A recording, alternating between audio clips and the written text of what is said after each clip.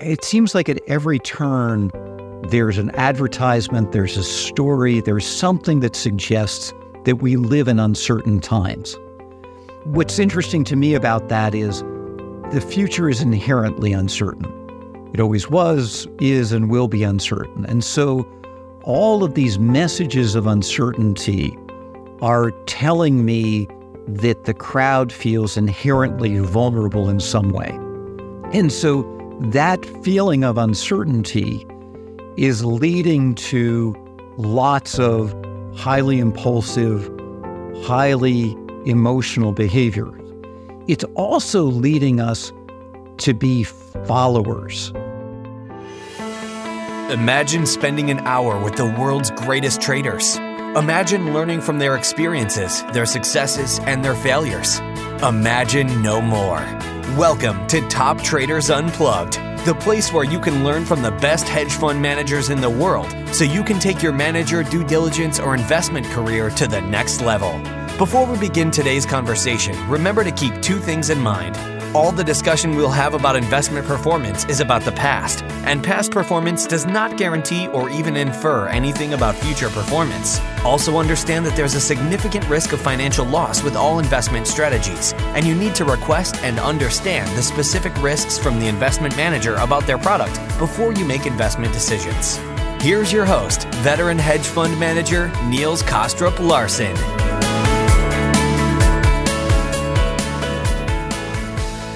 Peter, welcome back to our show, and thank you so much for joining Gem and I today for what I'm sure will be a super interesting and important conversation as part of our Global Macro series. How are you doing? Where do we find you today? I'm doing well. I'm outside of Philadelphia today. Sounds good.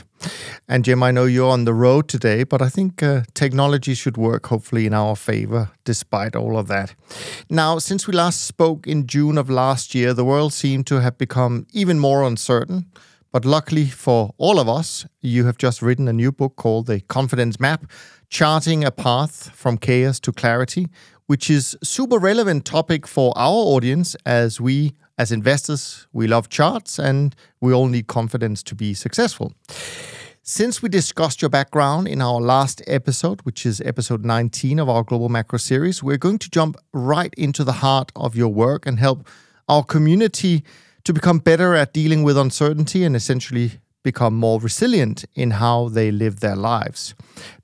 But perhaps I could ask you to start out with maybe defining what confidence means to you.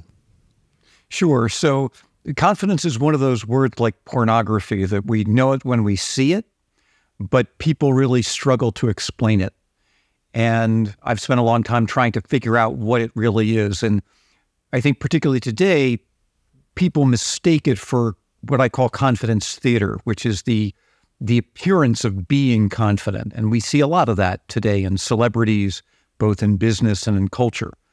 But to me, confidence is the feeling we have when we have both certainty and control in our lives. And those themselves are feelings. But we need both of those in order to feel a level of predictability to what's ahead, and a sense that in that future that we imagine, we have the skills, the resources, the tools, the preparation that we need to be successful.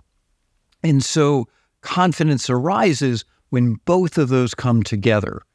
And when they do, they change all sorts of things in our lives, from how we think to what we want to what we do. Yeah, no, absolutely. And maybe I should say to our audience that our conversation today will kind of be in two halves. The first part, which I'll probably be talking most of the time in terms of asking questions, is more about kind of the human side of confidence. And then we'll pivot into sort of how that relates maybe to the financial world and markets. And Jim will have a lot of things to say about that. Now, because I've sort of followed your work and listened to different conversations you've had, you talk about vulnerability as being kind of the opposite of confidence. And I'm sure, I'm guessing here, but I'm sure you may be familiar with Brené Brown's work on vulnerability. And I was thinking as I was preparing for this conversation that, I couldn't help thinking that it takes a lot of confidence actually to be vulnerable. But I also know that when you talk about it, you talk about the feeling of vulnerability, perhaps. So can you sort of clarify these things a little bit, perhaps? So when I think about vulnerability, I don't think about it as being voluntary. I think about it as something that is causing us to feel that what's ahead is uncertain, and we feel powerless as a result. So when I talk to executives and they talk about these programs where they experience vulnerability, I think, no, you really haven't, because that was a choice of yours to participate. That's a very different experience than if we've been mugged or if we've suddenly fallen, down a ski slope. And to me, there's a real difference between having an element of control in that experience versus the real sense of powerlessness. And I think what defines traumatic events in our lives is the combination of uncertainty and powerlessness. Yeah, no, we'll come back to that a little bit later. Another thing I was thinking of in terms of confidence or feeling confident is that we often relate this term to the future and not the present. So I imagine when we get stressed, which we all do, that will also be about the future. And then I remember something that a gentleman called Dr. David Paul talked about when he talked about trading psychology. And he said the best way that we can lower our stress levels when we invest is to bring our minds back to the present moment. So I'm curious to know whether you agree with that, and if it's just simply more difficult to feel fear and uncertainty in the present moment. Yeah, so confidence is inherently forward-looking. It's about what's coming. And so to the extent we can keep, particularly at extremes in confidence, those intense feelings of what's ahead distant from us, particularly our decision-making, we're more likely to be thoughtful, far less impulsive, far less emotional. And being in the present is hard because we bring a lot of baggage from the past and our anxiety or our excitement about what's coming. And so to be truly in the present is something that requires us to be deliberate and to practice for, because it's not a natural state for us. Yeah, and maybe we will come back to this a little later as well when we talk about maybe some of the techniques or some of the things we can all do to deal with confidence and uncertainty and so on and so forth. And maybe the first thing to do would be to ask you to talk a little bit about, as I mentioned, we love charts, we love maps, and you've done a really good one, which is the confidence map, of course. And I wonder if you can try and visualize that a little bit and talk to us why this is such an important concept that you've been able to map out like this. Sure. So what I did was to take certainty and control and to divide them into high and low states. And the result is a 2x2 box chart, fairly simple. And if I think about each of these four boxes, there's one where I have high certainty and high control. I put that in the upper right, and I call that the comfort zone. That's where we feel relaxed, we have cognitive ease, where things feel certain, we feel as if we're in the zone. That's what athletes talk to me about a lot, that feeling of being in the zone where it's effortless and time passes quickly, that's the comfort zone. The opposite corner, the lower left-hand corner, I call the stress center. And this is where we feel uncertain and we feel a sense of powerlessness. And this, as you said, the opposite of confidence is vulnerability. And we don't think of it in that way, but vulnerability is a really useful view of how we feel when confidence is low, because you can realize why we're so emotional, why we're so impulsive when we feel vulnerable. We're naturally on edge. And that we see a lot of that in the markets. And so that's a useful thing to think about, or, rather than saying investors don't feel confident, investors feel vulnerable, and that will frame the kinds of choices folks make much more easily. But that stress center is hard for us. Things don't make sense. We're not our best selves. We're not nice to ourselves or others. And so when we typically think of confidence, we often associate it with those two boxes, the upper right-hand box of the comfort zone and the lower left-hand box of the stress center. There are two other boxes that we tend to overlook but are really important. One is the box where we have certainty but no control, and that's the lower right-hand box. I call that the passenger seat. If you've been in the backseat of a cab or in an airplane, you know that environment. And what's so interesting about that environment is it can feel very calm and relaxing in one moment and then feel like a prison the next. In fact, maximum security prisons define the intense feelings of certainty but powerlessness, the lower right-hand corner. The final box is the upper left-hand corner. That's where we have control but no certainty.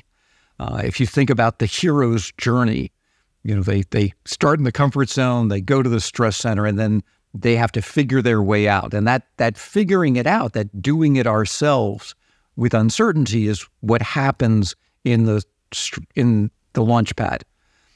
And we forget that that's where all of our financial decisions are made. Financial decisions, borrowing, lending, investing, all involve control now, but with an outcome to be determined.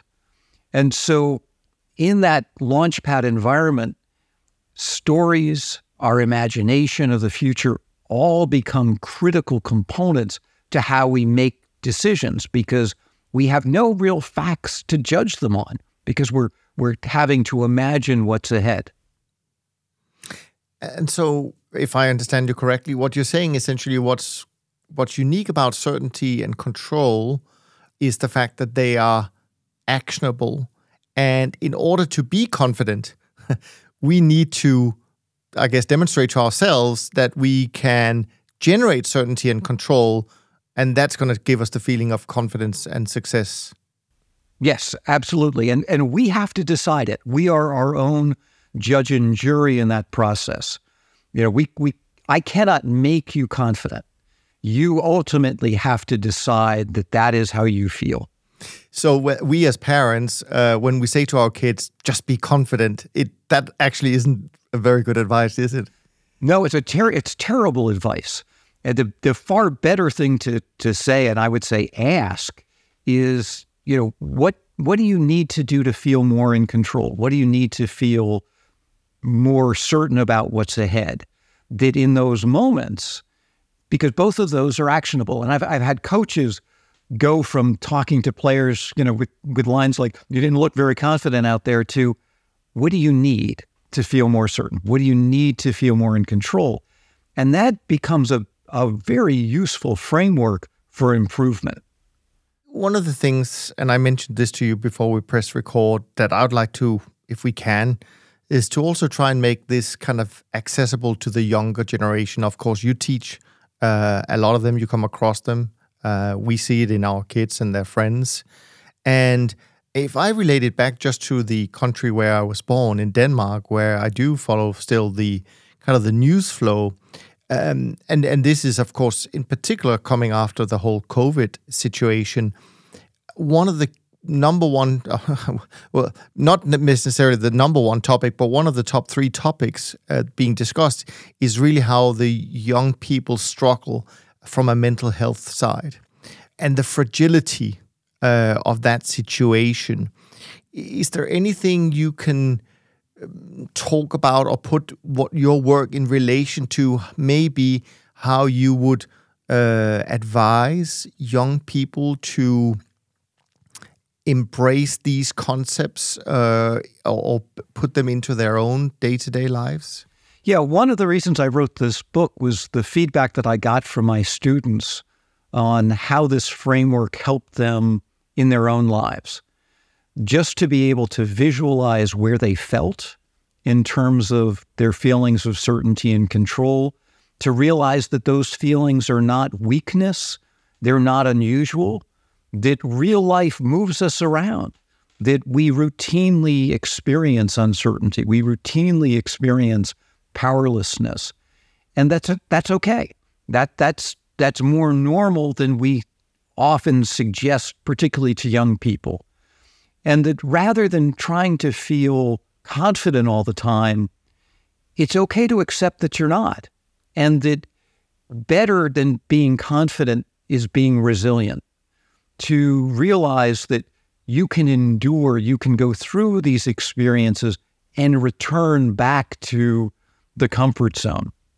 That I had a student, she ran into class late one morning and she said, "Professor, I'm in the lower left-hand corner. I'm in the stress center. I had a fight with my roommate last night. I overslept this morning. I've got an organic chemistry test this afternoon." And then she started to smile. And she said, "But I know that when I am done taking the test and things start to calm down, I will be back in the comfort zone." We spend a lot of time focused on the reasons that we feel stressed and not on the lessons that we've learned in handling stress over and over and over in our lives. And that if we would stop and appreciate that these different experiences have built resilience, albeit involuntarily, I think that young people, I'm actually excited for many of them because they are going to demonstrate ways in which they regain control in their lives that I think will be transformational. I'm excited to see where they take things from here because they are beginning to realize that they're not alone in their anxiety and their stress and now want to do something about it. Yeah, no, so true. And this is why your work is so important. The other thing I thought was very interesting, not that I would say that I didn't know it, but it's a good reminder. And this thing about that having confidence is just not a constant. I mean, it's something we need to work on. No, and I think this is where the self-help world really does people a disservice. They sort of send this message that read my book, you'll be confident forever. And that's just a pile of crap. It's like, no, you rather than striving to be confident, strive to be resilient. Appreciate those moments in the comfort zone, be grateful for them, enjoy them, experience them, and accept that life is going to move you around. Now, before we turn to more the financial part of our conversation, I do want to ask you to talk a little bit about something that you found in connection with a traumatic experience that your daughter had, because as people who listen to our conversations will know that this is very relevant for both Jem and I, as we've had very traumatic experiences in our families. So tell me what you learned from that experience. Yeah, so when my daughter was a senior in college, her intestinal system gave out. And the result was intense dramatic surgery for her. And my wife and I had gone along with this experience. And so I thought I had a pretty good sense of how she felt through it. But being the professor that I am, I asked my daughter, I said, would you map that experience on the confidence map? Would you tell me how you felt at different stages? One of the things I do with my college freshmen is I have them map their senior year in high school, so I can sort of see how'd that experience go.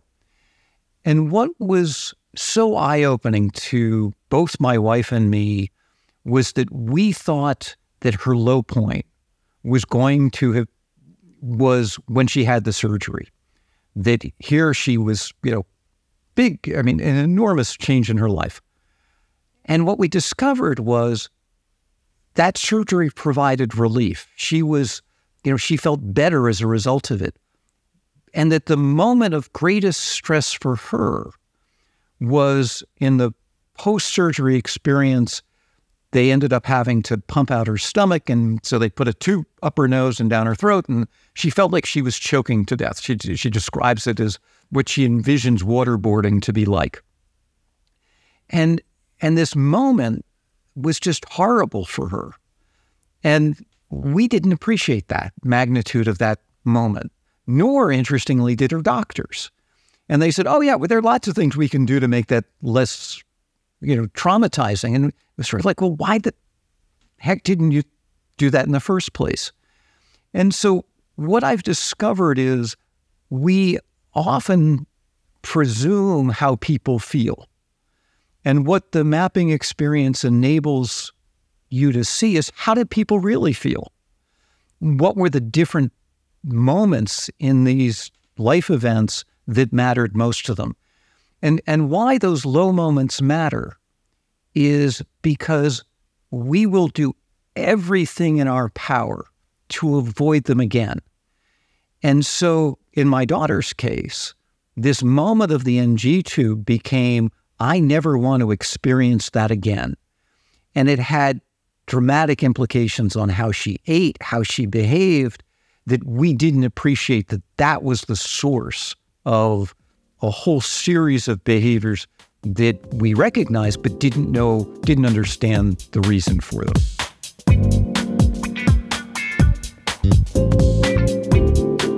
Let's jump into the world of finance and investing. So, Jim, it's over to you for a while. Yeah, it's maybe a bit of a leap for that wonderful part of the conversation, which by the way, kind of resonates for me as well.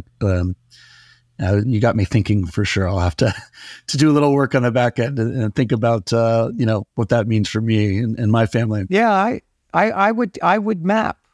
Just take it out. I think I'll be mapping after this conversation. Yeah, and encourage your children to. I mean, one of the things that is so cool to me is how quickly young people, I have neighbors who've done this with their kids, how quickly kids get it and can put dots on the map in a flash without any sense of hesitation. There's no judgment to it. There's no right or wrong. It's, I felt this way on this day. And it becomes very eye-opening as to, oh, wow, I didn't realize that. I didn't understand that's what you were going through. Yeah, and so much of that is about the loss of control or lack of control in those situations too, as you mentioned. But to switch gears just a little bit, I think one of the interesting things where kind of what I do and what you do kind of connect is really in this concept of confidence and sentiments as it relates to markets on your end. And then on my end, really how that leads to a physical manifestation in positioning, right? And what that positioning then may mean for markets and the reflexivity that it has.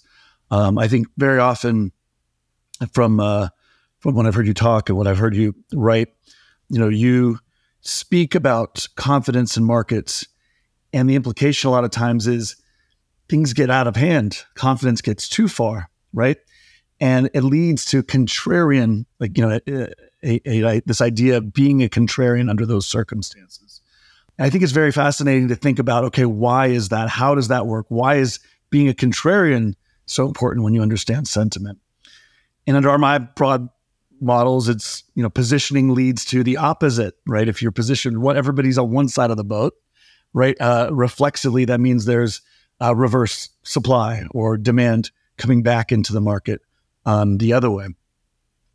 I think you also mentioned recently that you've noted that there's an increased volatility of confidence happening, that we're becoming more and more shifting from one side of the boat to the other and vacillating more and more. And I think that's to a big extent because of market structure.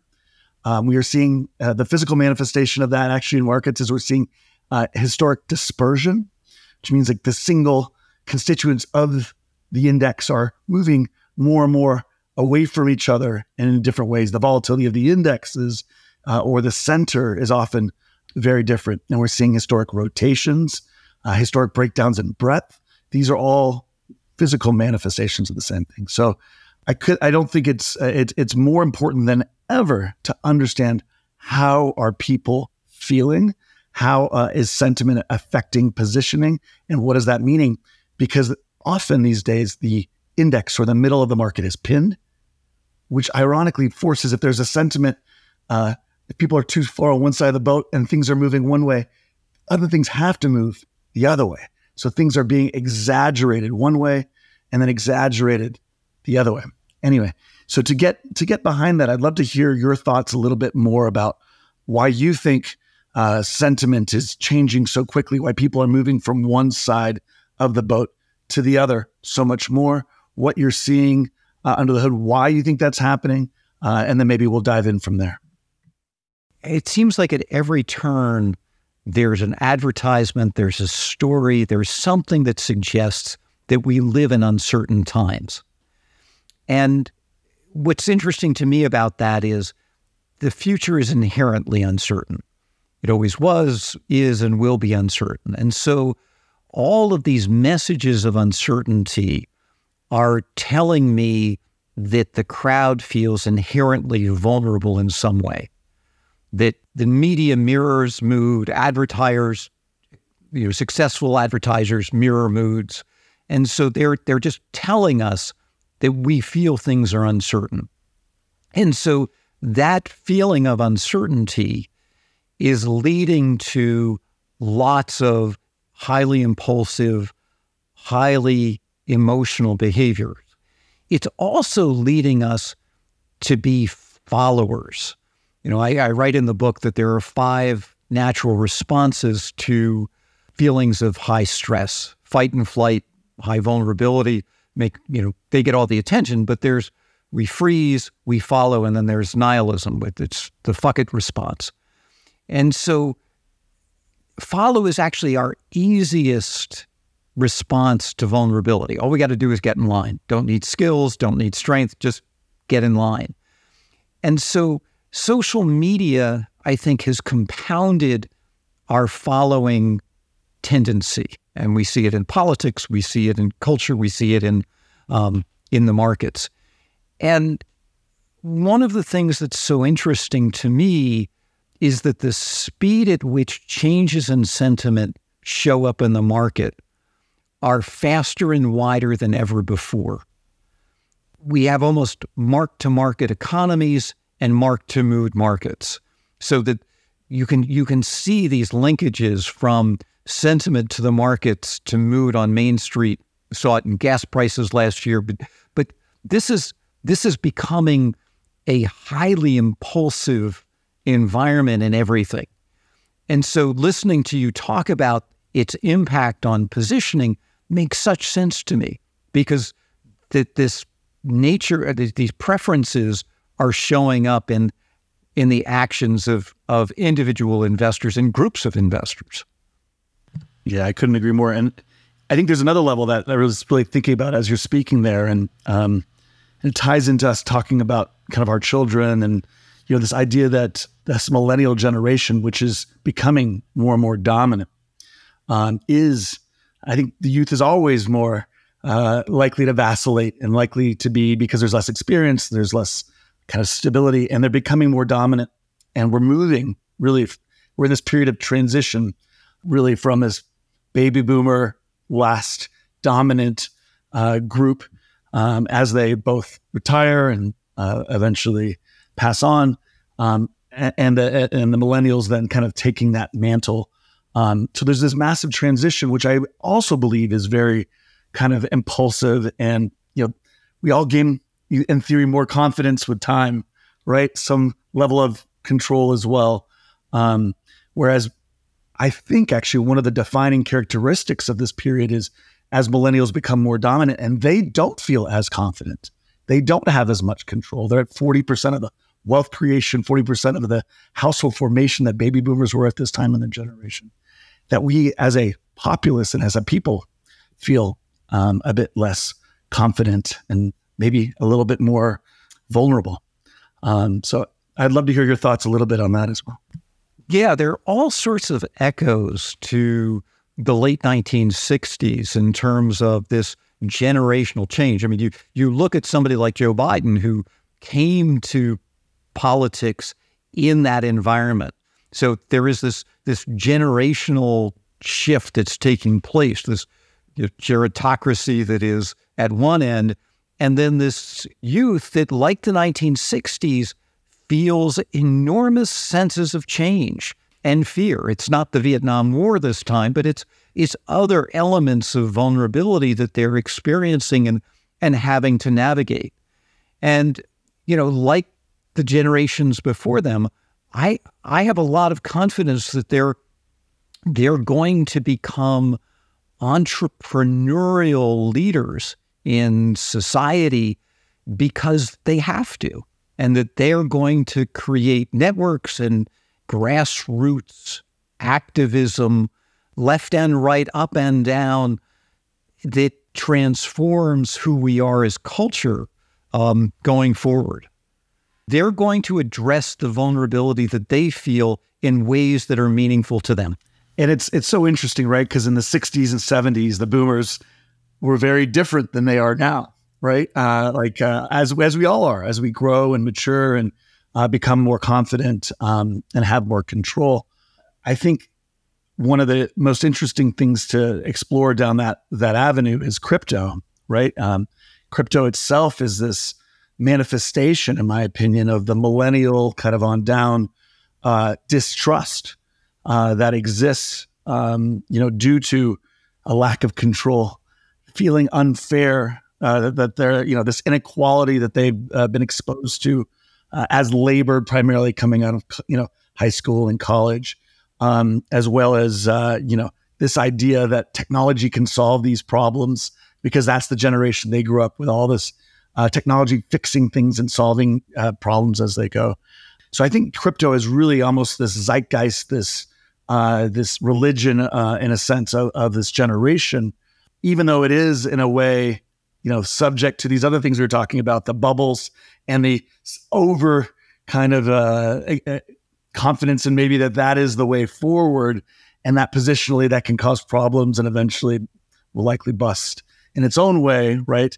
I do think it's important to give crypto that credence that it is so important to this generation in some ways.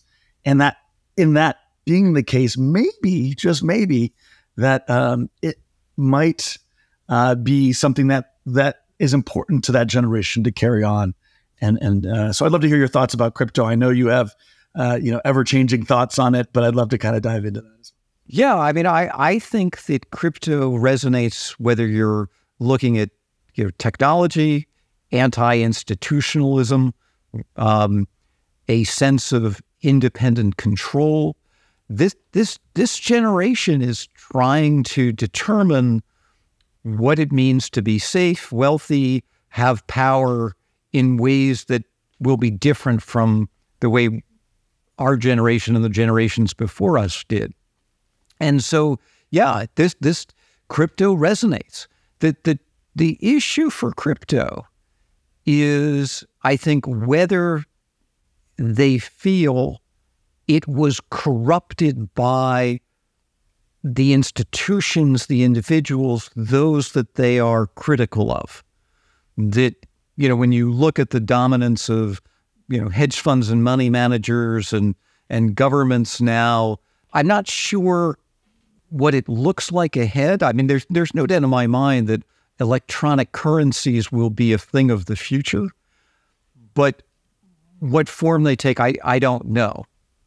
Maybe a little bit of, if I can interject something, since you mentioned crypto here, and I don't know if it's directly relevant to confidence, but what's kind of funny to me is that generation that, really wanted something that was decentralized and so on and so forth, but then after a little bit of time, they kind of crave that institutional acceptance, right? They wanted institutions to start buying it. So it's kind of a little bit contrary to the whole idea, in my opinion. And also the other thing is that what we've seen is that a lot of it, and I don't have the numbers, I don't follow it, but a lot of the crypto is really controlled by very few wallets. I mean, so it's a little bit weird to me. I don't know if it's anything to work from in our conversation. Yeah, no, I think there's an important string to pull on there, which is, look, there's no right or wrong, right? We all go from these youth and these ideas and these kind of this idea of who always says it's not fair. It's kind of the little kid at home, right? That's and over time you learn to realize that, guess what? Life isn't fair, but there's ways to make it maybe more fair, more just, or, go down these pathways. I think having that less lack of cynicism that happens as you're older and that idealism that comes with youth is so critical to drove the equality we began to see here in the U.S. on a racial basis, right? There's the youth can drive dramatic, important change. We shouldn't diminish that. But that said, you're right. At some point, the practical reality, Niels, of these things are still important and still inevitably come into the picture. So I think there's an important kind of broader conversation around that. And I do think this generation, to Peter's point, will drive important, dramatic change as other important generations have. And we should listen to that generation. I think they're paralleling a very important struggle that we're seeing otherwise, which is autocracy, right? Broadly, globally versus democracy. And a breakdown that has happened in that as, money has gone to the top and to corporations, et cetera, through Federal Reserve dominance, et cetera. Anyway, to more dive into Peter's thoughts, and then I just mentioned the Fed here. So, important time to kind of maybe pivot to the Federal Reserve and confidence, right? The Fed and confidence are two critical ideas that go hand in hand, right? The Fed has to maintain confidence, and it has been able to do that with such strength throughout the last 40 years in particular, to a great extent because they've had two mandates, which is really maintaining price stability and stimulating GDP, whether that's maximum employment is now the exact definition of that. But that was easy when they were more dominant, when they didn't have to worry about the inflationary side, which we really haven't had in any meaningful way for 40 years.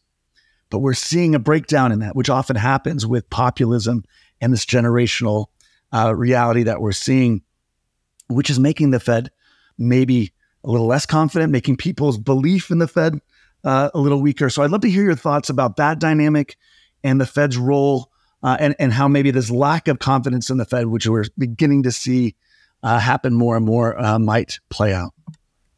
Yeah, I have a pretty simplistic view on the Fed and confidence.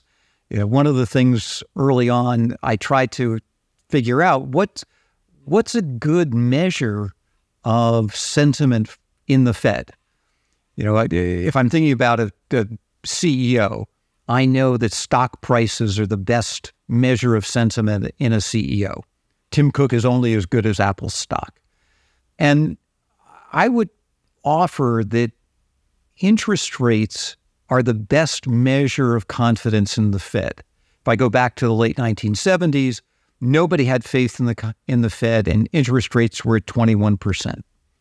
And so it's a very simplistic view, but you look over the past 40 years and our confidence in the Fed has become greater and greater and greater as interest rates have fallen.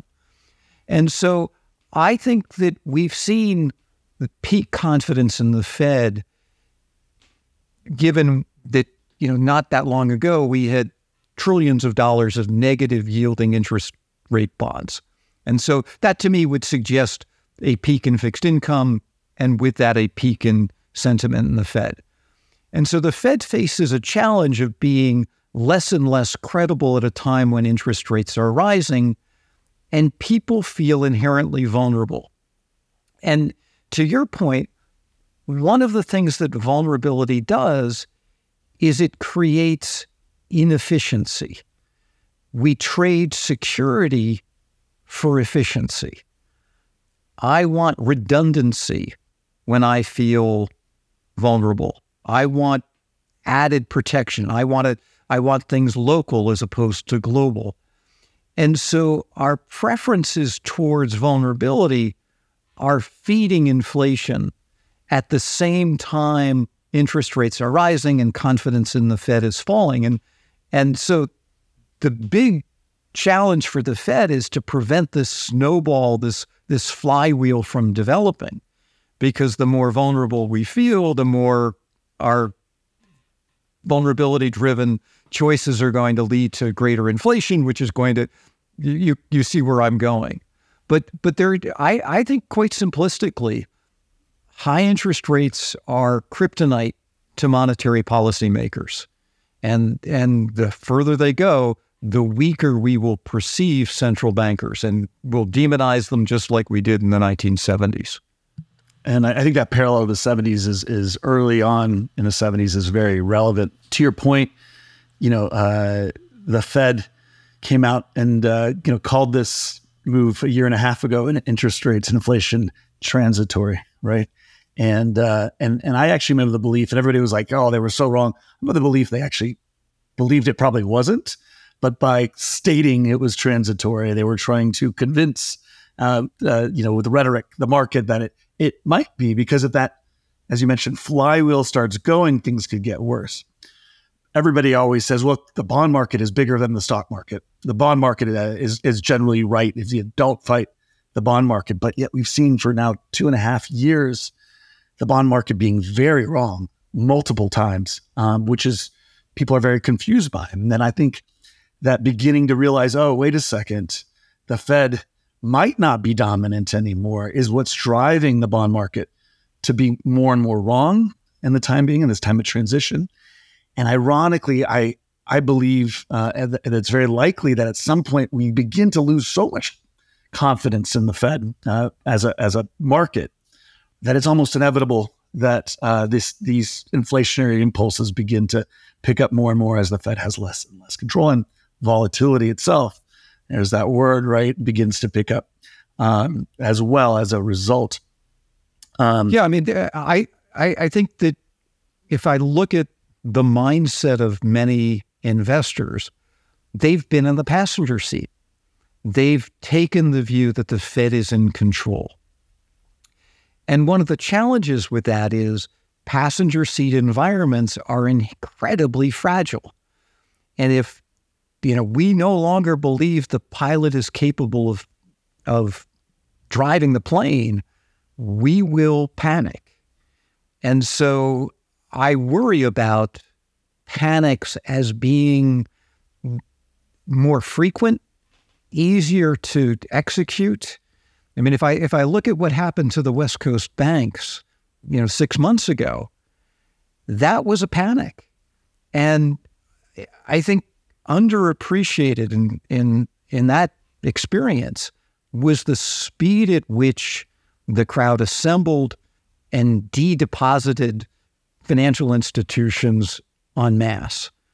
It's the thing that I come back to a lot is, this crowd moves fast and faster than the systems are set up to manage. It's interesting. Both of you used the word panic, but I've also heard you say that, or written, that when a panic happens, we should actually acknowledge that the worst is behind us. Can you talk a little bit about that? Yeah. So panic only occurs when we are approaching lows in confidence. It's almost a cognitive inability to grasp the staggering uncertainty and powerlessness that we feel. And in that moment, we're extrapolating that anxiety into the future. Things will only get worse. And I think it's useful to look at panic as an objective condition and to realize that we only experience it very close to lows in confidence, and that ironically, it's God's way of telling us that the worst is behind us, not ahead of us like we believe. I will often write when I see panicked behavior. I don't know where the low is, but it's around here, because panics are naturally exhausting. If you've ever experienced a panic attack, you know how exhausting that experience is. And so I know it's going to be short-lived, and I know it's going to be intense and emotional, but it's very likely to be something that marks a major low in confidence. And can we transfer that directly to markets? I mean, this is one thing that sort of goes on a little bit in the trend following community that I belong to, and that is we find it more difficult to deal with lows, meaning short positions, because as trend followers, we need a little bit of time to pass before our algorithms will pick up a change in direction and change in trend. And a lot of these lows tend to happen in one single day or in a couple of days, as you rightly point out. But on the other hand, highs or tops tend to take months to form. I mean, we, for all I know, maybe in the middle of one, we just seem to be, working our way through this topping process, perhaps. And we've seen that in the past as well. I mean, can you transfer these things directly to how markets actually end up then play out? Yeah, I mean, we abhor powerlessness and uncertainty more than we crave certainty and control. I mean, it's a one-sided, pain feels worse than pleasure. And so those lows tend to be, spike-like because they're exhausting in that way. To your point about sort of manic behavior, we love the party. We don't want to give it up. And so it has to be disproven to us, and which is why it lingers and lingers and lingers before it finally gives in. But we love the comfort zone, and we'll do anything we can in terms of our own storytelling to prolong that experience, in terms of discounting the naysayers and, disregarding obvious, red flashing lights. It's like, oh, no, that's Christmas. I mean, we will do anything we can to recast trouble as something to be disregarded. Yeah, I mean, I think it's the reason it's not as easy as just saying, okay, the panic has happened, right? Bye, right? Which I think is, as a short-term indicator, by the way, is incredibly useful, is because confidence also plays a role in bigger, kind of more structural things as well.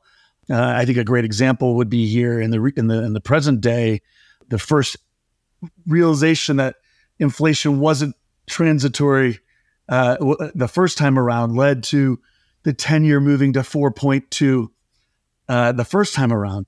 But then everybody got onto that party, right? The confident that this inflation was going to keep going and got on that side of the boat, which led to this February, March, banking crisis, quick move, right? And, down in yields, almost like a panic move back because everybody was caught on the side of the boat.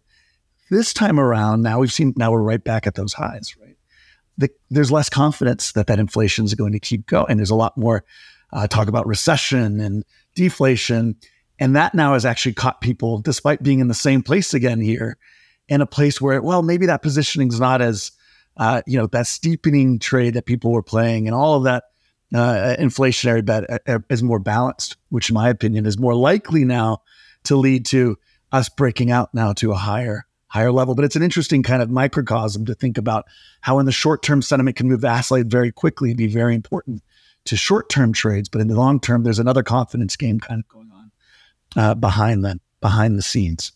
But incredibly interesting and incredibly important, especially I feel like in this market, given everything we're talking about.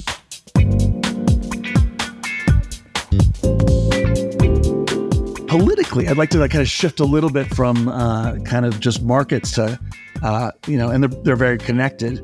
But, this idea of populism that's coming as a result of this kind of younger generation feeling distrust and maybe not confident is leading to more money coming to that generation, right?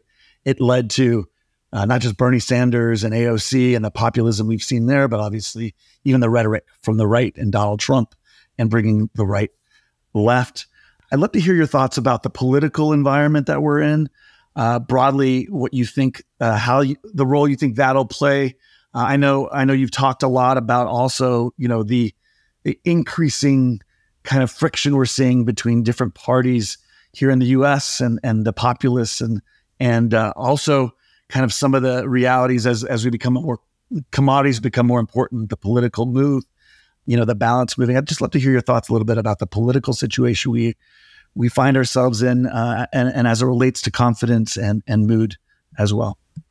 Yeah, so I'm going to preface this with a comment that I am politically agnostic. I don't want anybody to interpret that this is pro-left, pro-right. This is just as I observe it. So followership is a big deal.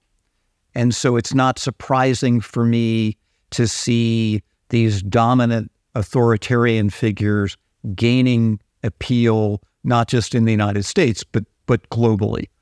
Environments of low certainty, low control are sort of the feeding ground of authoritarian figures, whether they be military, cult, political. It's a trend that you just see over and over. And part of that is if we stand in the rain, cold rain long enough, we will get in the car with somebody eventually. So we're prone to follow the longer we experience this malaise. What's interesting is the conversation is now changing. Age is becoming a more relevant issue as we near 2024. And I would put out that we may not see either Trump or Biden on the ballot. That if age goes from meaning, old goes from meaning wise, experienced, long tenured, to too old, decrepit, out of touch, you could see a groundswell of change on both the left and the right that opens it up to individuals we've not met yet. And I think that dynamic is underappreciated because all it requires is a change in story. The other thing that's been so interesting is the connection between Donald Trump and Elon Musk.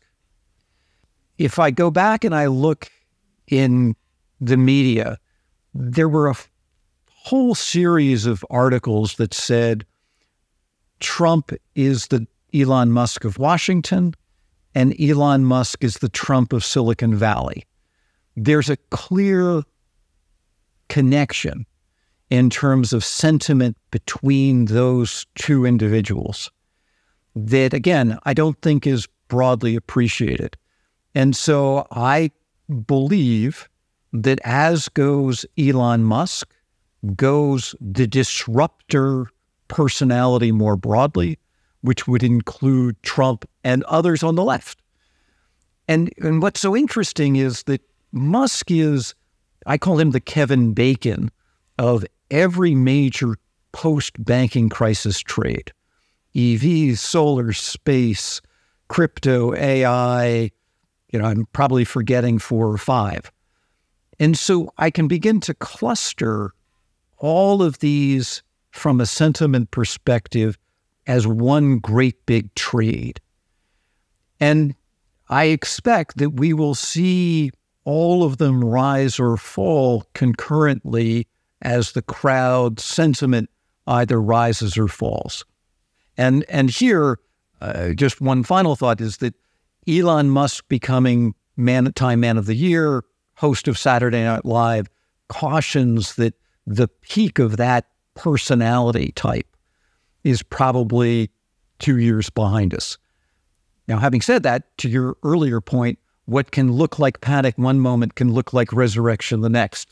So this volatility of the late 1960s is something that I'm constantly aware of and acknowledges, all of these individuals and groups could rise and have another euphoric resurrection in popularity. But that's sort of how I lump these all together.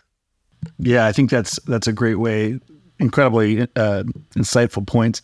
I do think it's important to note and I try and do this myself, the realities of what's happening versus, the timeline under which it's actually happening relative to the narrative as well. I mean, this idea of populism, even though we really didn't start focusing on it, it didn't become dominant until more recently, started with Occupy Wall Street and the Tea Party back in 2009, here in the US and others globally. But the generation wasn't politically dominant enough that was pushing the narrative, right, to make it actually have central effect. And we didn't have a spark that also kind of set it off. It really took, again, and we saw that also politically with Obama. Obama was a change president, right?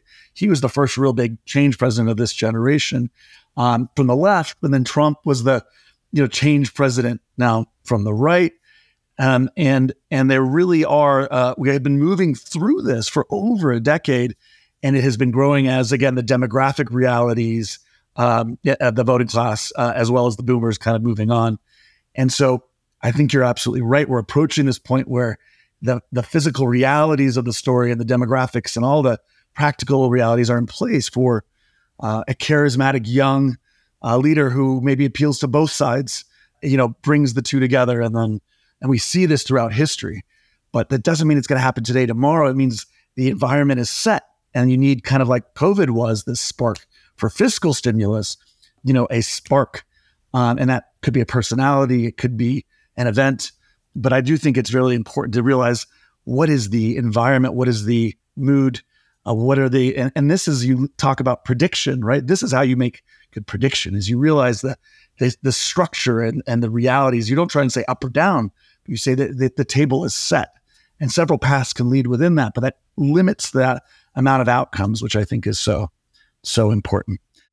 And your point about backdrop is so vital to appreciate, because every one of those experiences, Occupy Wall Street, the Tea Party, Black Lives Matter, I can put the Arab Spring, I can put, the Yellow Vest. I mean, they are all occur when consumer confidence in that location was already inherently low. And all it took was a relatively insignificant moment that triggers widespread social coalescence, which today, again, social media will fuel and enable far faster than we expect. A couple of other big topics out there that I think people probably could be worried about and probably not feel they have much control over. That's climate change and it's UFOs. How does that fit into your framework and maybe the timing of that becoming so dominant in our conversations now? So I think climate change, I look at it in this way, Niels. When confidence was extremely high, our objective was to proactively address climate change. It was bold, ambitious, sort of like, we're going to the moon, this very abstract, we're going to accomplish this. As confidence falls, I think what we're going to see is climate change coming off the table, but massive remediation coming onto the table. That we're going to acknowledge that we failed to address it, and now we need to deal with the consequences of it. And here, there's some interesting parallels to the 1930s, where that remediation becomes the backdrop for massive employment, government employment programs. We're going to put everybody together to build the Hoover Dam. We're going to put lots of resources to commit to big defensive infrastructure because we didn't address climate change. What that looks like, I don't know, but I think that the bold ambitions of climate change are likely to be replaced by the absolutely realized, we can see this problem here, solutions. A couple of weeks ago, we recorded a conversation with Neil Howe, and I know you're familiar with his work, and The Fourth Turning is here, his latest work. And in many ways, I think that what you're writing about and studying is very much in sync with what he's seeing, but from a different angle. And so if we can, extrapolate a little bit on the timing of this, what you're saying fits into his view, which is, well, in about 10 years from now, the fourth turning will end. And what will replace that, as it has always been, is this first turning where everyone comes together. So we need, unfortunately, to go through the worst part. We haven't reached that yet. It's going to be 10 years of division, conflict, war, external, internal, who knows? But it will be replaced by this unity, and let's work together. Let's overcome these problems. And in a sense, what I could see is exactly what you described there. That okay, so we fail to deal with climate change in time, and instead we're all going to come together and create these massive, whatever they will have to be, in order to deal with it at that time. Yeah, I think there's very interesting parallels there. I mean, we vacillate in markets over longer time periods from a confidence in markets themselves being the best allocator of capital, and then governments actually being a better allocator of capital. When markets crash or they don't perform or they create inequality and other inequities, right? Then we ask for a more controlled government allocation of that capital. And I think we've been moving towards that more recently, right? We saw that boom into the 1929 and the bust, and then government getting involved, the New Deal, everything there, right? Similar things, in the 60s into 70s as well. And so I do think government, as we've already seen, is going to continue to become more involved, and with a younger generation becoming more politically involved, as we've mentioned, and having being more idealistic, and being more tied to some of these things like climate change and wanting to address these issues. I do think those two things are a natural. I think that's part of we have this thesis on nuclear, why nuclear is the perfect kind of solution there that fits practical solution, but the zeitgeist, an important addressing of this by this generation. But incredibly interesting time to be looking at confidence in markets broadly. I do think that similar on a positive note, in the 1930s, people felt in the 40s, people felt like the world was coming apart at the seams. Obviously, we had World War II on the back end of that, but the changes that came from it, as you mentioned, end up being some of the most formative, important things that brought us a better world. 60s and 70s, you could argue a lot of the same thing. People felt like the world was coming apart at the seams. But look at what it brought us in terms of equity and changes underneath the hood, driven by that younger generation as well. So, yeah, one of the things I tell my students is look at where groups of people feel vulnerable and do something about it. I mean, if you think about a 40-year opportunity from here, it's going to be driven by those who just listen to how people feel vulnerable and do something about it. I think of Jack Bogle. If you looked at the markets in the late 1960s and all the volatility and basically ending up nowhere, passive investing was an attempt to solve that problem, to address the vulnerability that people felt. There's development of options and the whole, derivatives and interest rates. I was at JP Morgan when that was, it was addressing a vulnerability that people didn't want to ever experience again. And I think that we can all look at the uncertainty and all the things that are wrong today, but I think that if you look at them in a different light, as these are opportunities for entrepreneurs and thoughtful individuals, you've got change that's going to be dramatic, and to your point, is likely to do an enormous job in restoring confidence ahead. I've got a couple of topics left before we wind down. I hope that's okay with you, Peter. We're going a little bit long. But we are heading into some important elections. Jim already alluded to that.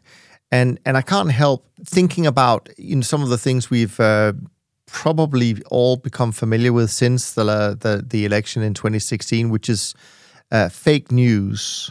And I think in your book you have a quote from Kahneman that says something like, truthfulness matters far less to us than whether something feels true.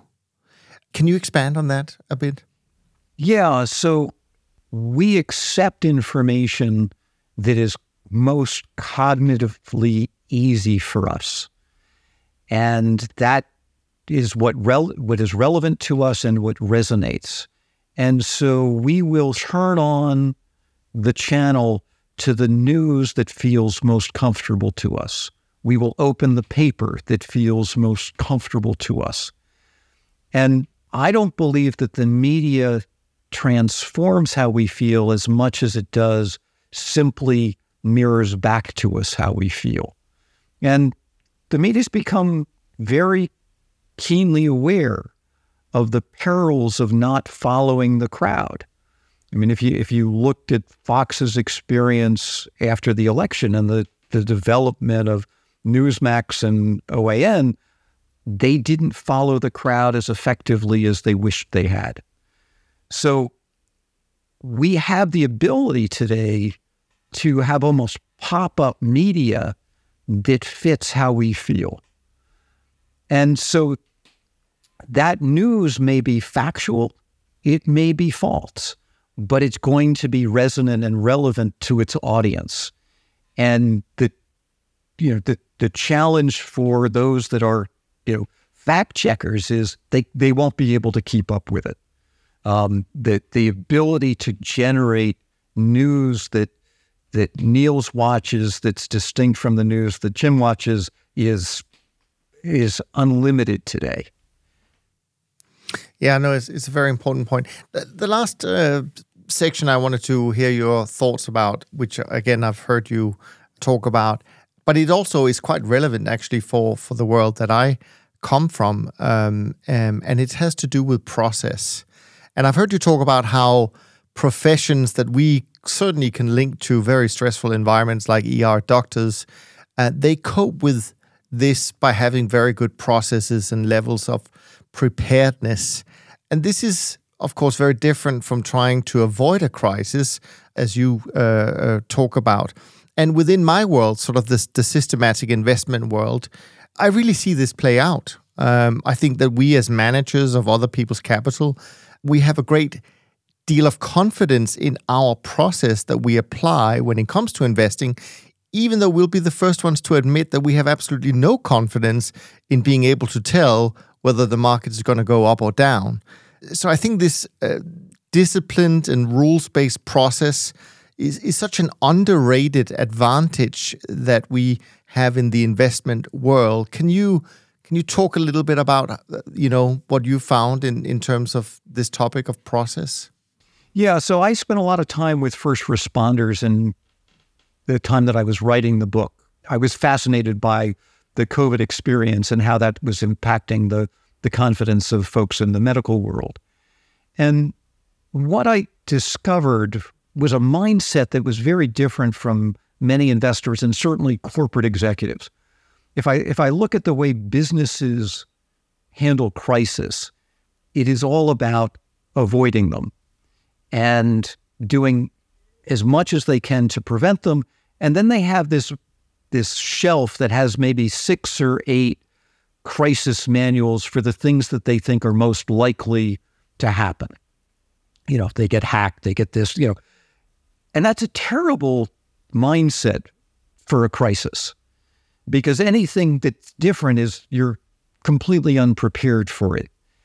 And what I learned from the medical profession was we don't know whether the next ambulance is going to bring in somebody with a heart attack or a broken leg. So uncertainty is an inherent part of the process that we develop.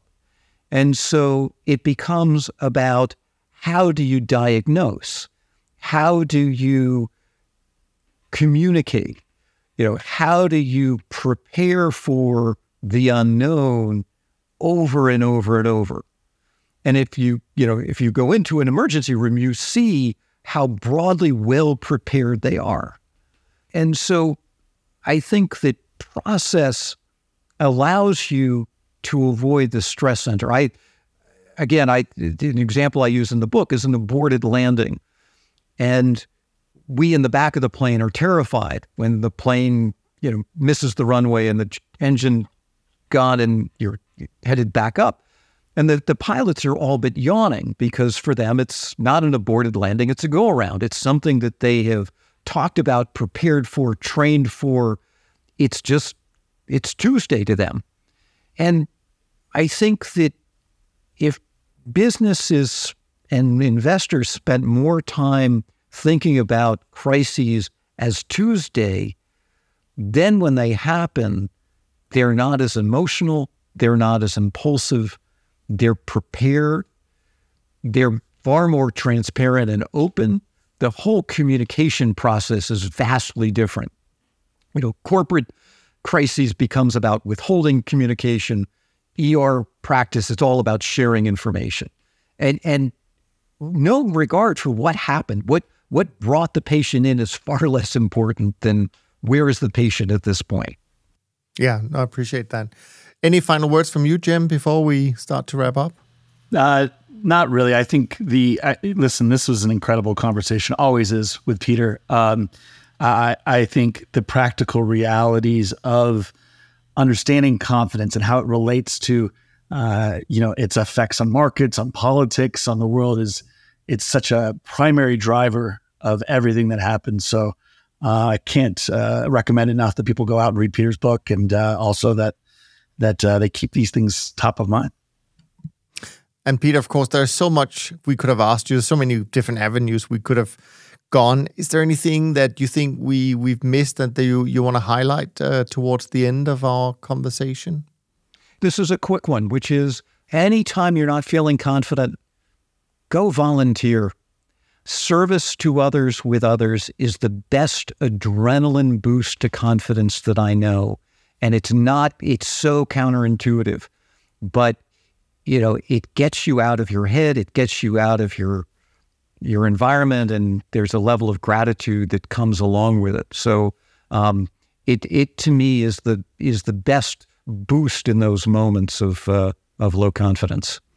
What a wonderful, positive way of ending our conversation, Peter. Thank you so much for spending some of your time with us today. We really do appreciate it, and I know all our listeners do as well. You do such important work, and I hope that you have great success with your latest book, The Confidence Map. And of course, we look forward to continuing our conversation with you in the future. And by the way, make sure you go and get a copy of Peter's book and follow Peter's Twitter or X feed, whatever we call it now, which is fantastic. And you can find the links in the show notes. Because as you can tell from today's conversation, we're living in a truly global macro-driven world, and it is perhaps more important than ever before to stay well-informed. From Jim and I, thanks so much for listening. We look forward to being back with you as we continue our Global Macro series. And in the meantime, take care of yourself and take care of each other. Thanks for listening to Top Traders Unplugged. If you feel you learned something of value from today's episode, the best way to stay updated is to go on over to iTunes and subscribe to the show so that you'll be sure to get all the new episodes as they're released. We have some amazing guests lined up for you, and to ensure our show continues to grow, please leave us an honest rating and review in iTunes. It only takes a minute, and it's the best way to show us you love the podcast. We'll see you next time on Top Traders Unplugged.